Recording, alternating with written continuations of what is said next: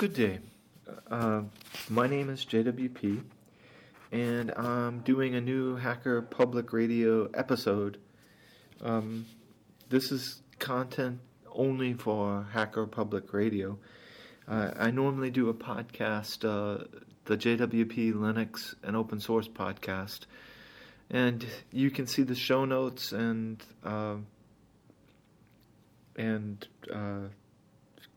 get the links to Libsyn at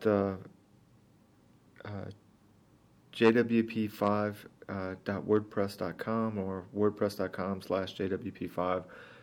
Those are the show notes. And my contact information is jwp5@hotmail.com. Today what I want to talk to you all about is something that I use pretty much every day in my Linux life. We all have particular things that we like or don't like. My first experience with Unix was I was using CompuServe, and it was very much Unix-like.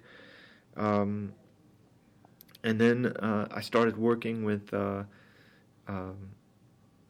Unix systems, old AT&T Unix systems. AT&T actually sold servers at one point in time that had Unix on them. And they had this program called Pine. And it's an email program, a newsreader. Back then you could post from Pine, into like these Usenet groups. And I know they still have all that and everything, but I can't remember when the last time it was that I used one.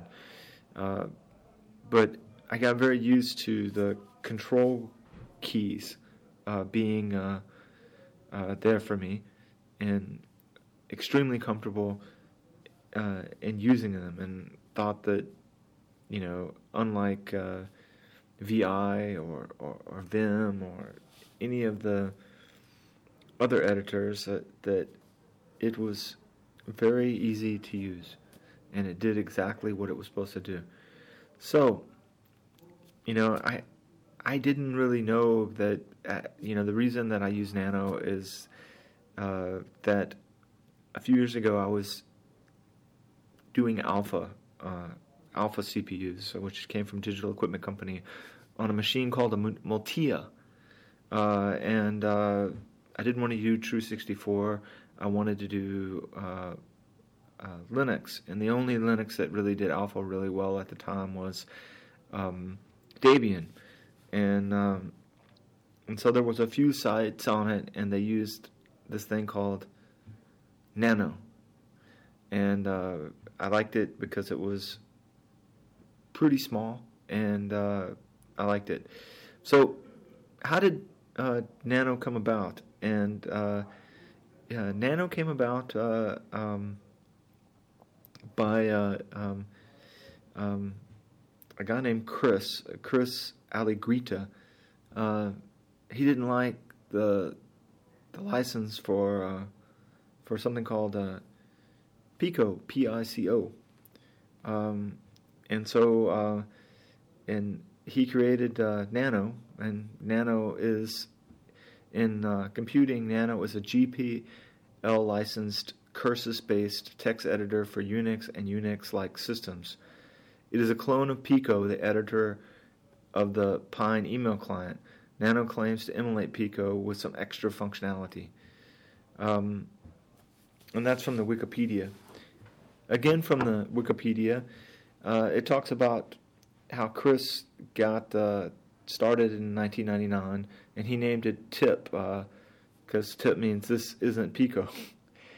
And he was motivated to create a free software replacement for PICO or Pico, since neither it nor Pine were distributed under the free software license. The name was officially changed to Nano on 10 January 2000 to differentiate it between the TIP command. The name comes from the system of SI prefixes, where Nano is 1,000 times bigger than Pico. Although the recursive back acronym Nano's, another editor, is sometimes used. On February 2001, Nano became an official part of the GNU project, and that's that Richard Stillman thing that does a lot. It says Nano implements some of the features that Pico likes, including text, colored text, extra expression, search and replace, scrolling, multiple buffers, rebindable key support, and experimental undoing and redoing edit. On August 11, 2003, Chris Allegrita officially handed maintenance of Nano's stable branch to David Lawrence Ramsey. And on December 2007, David Lawrence Ramsey officially stepped down as Nano's maintainer. Now, when I went to the Nano, there's another site, not just the Wikipedia. If you go to www.nano-editor.org and you say contact, it writes to Chris. So I guess Chris is doing it again. I'm not sure. I wrote Chris an email. I'm not sure if he'll write back. It's sort of like writing Jono. You may get a reply, you may not get a reply. So,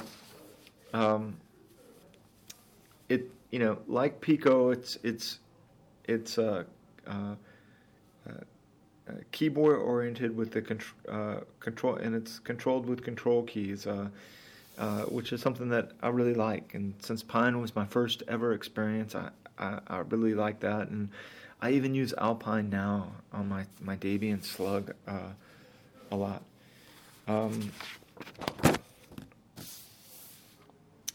So if you go to the sign through the website, there's this wonderful FAQ, and again, Chris says he maintains this. And it says the FAQ was originally maintained by Chris, and it was later maintained by David Lawrence Ramsey. And I don't know if David's not the maintainer anymore, then I'm not for sure. It was on Wikipedia, so I'm quite confused. But they have the how to contribute. If you have something to change in the code, you do nano at nano-editor.org, and it'll be added to future versions. And then I sort of talked about the history, but on the original website, it says in the beginning, for years, just like I said, that it was all tied to Pine, and then Pico was the editor, and people started doing Pico for many things. Many beginners to Unix flocked to Pico and Pine because of their well-organized, easy-to-use interfaces, which is 100% the reason that I use it. I don't use VI or Vim or any of that other stuff because it's not easy to use. It's not simple for me. And, not that I'm slow or anything, but I just like to be comfortable. And I haven't run across anything that I didn't use, couldn't use Nano for just as well as I could VI or Vim or any of that other stuff. And so if I was going to program, I just use that editor in Ubuntu in program, or LeafPad, or one of the free ones from portable apps. No reason to use the console only in that. The reason you use the console editor is to edit your config files and to maybe make a quick text note, something along those lines.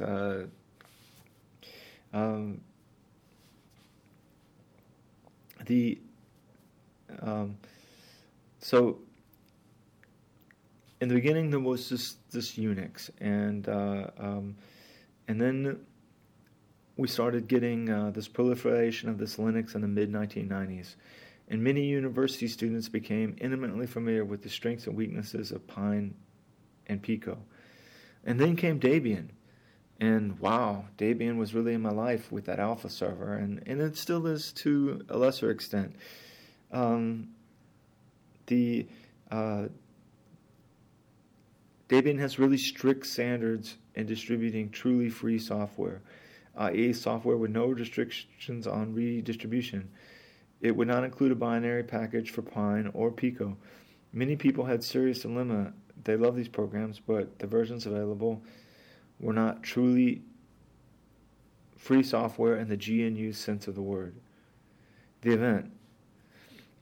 Well, in late 1999, Chris, who's our hero, was yet again complaining to himself about the less than perfect Pico license that was distributed under the 1,000 meg files that came with it, and how just a few small improvements could make it the best editor in the world. Having been a convert from Slackware to Debian, he missed having a simple binary package that included Pine and Pico, and he'd grown tired of downloading them himself. Finally, something snapped inside Chris, and he coded and hacked like a madman for many hours, one straight weekend, to make a barely usable Pico clone. At the time, he called TIP. This isn't Pico. And the program could not be invoked without a file name, could not save files, and had no help text display, a spell checker, and so forth. But over time, it improved, and with the help of a few great coders, it matured to hopefully the stable state it is today. And in 2001, Nano was declared an official GNU program by Richard Stallman. Nano also reached its first production release on 22 March, which is my birthday, in 2001. So that's another reason why I like it a lot. Again, they changed it from TIP to Nano. The current version is 2.20.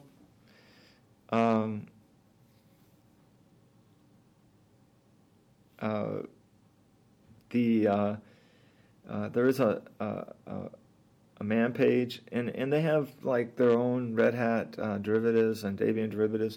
Interestingly enough, there's also a DOS one, which would really be cool. But when I clicked it, the University of Texas server didn't know how to do it. But you can also compile it from source, and it says if you want to do a Win32, if you're using the official nano zip and have extracted all the files, you should make the file nano RC and replace it somewhere in your Win32 system, write permission on top of C. And so you can, so he gives a way to do nano with Windows XP if you want to. However, I think it would be easier just to open a telnet or an open putty and go to SDF, and then you have the whole thing right there. And there's so many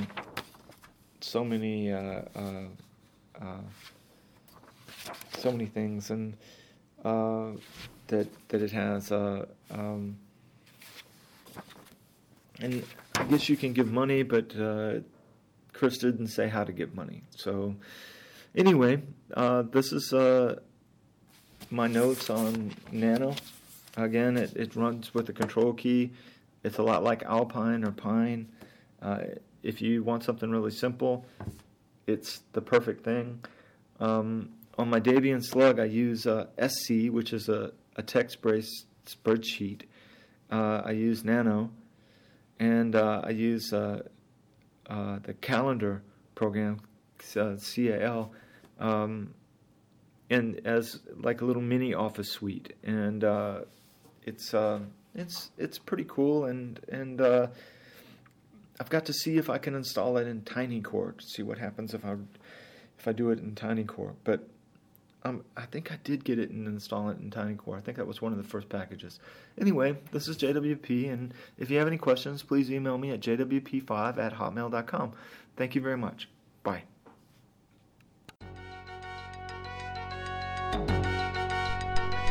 Thank you for listening to Hacker Public Radio. HPR is sponsored by Caro.net, so head on over to caro.net for all your hosting needs.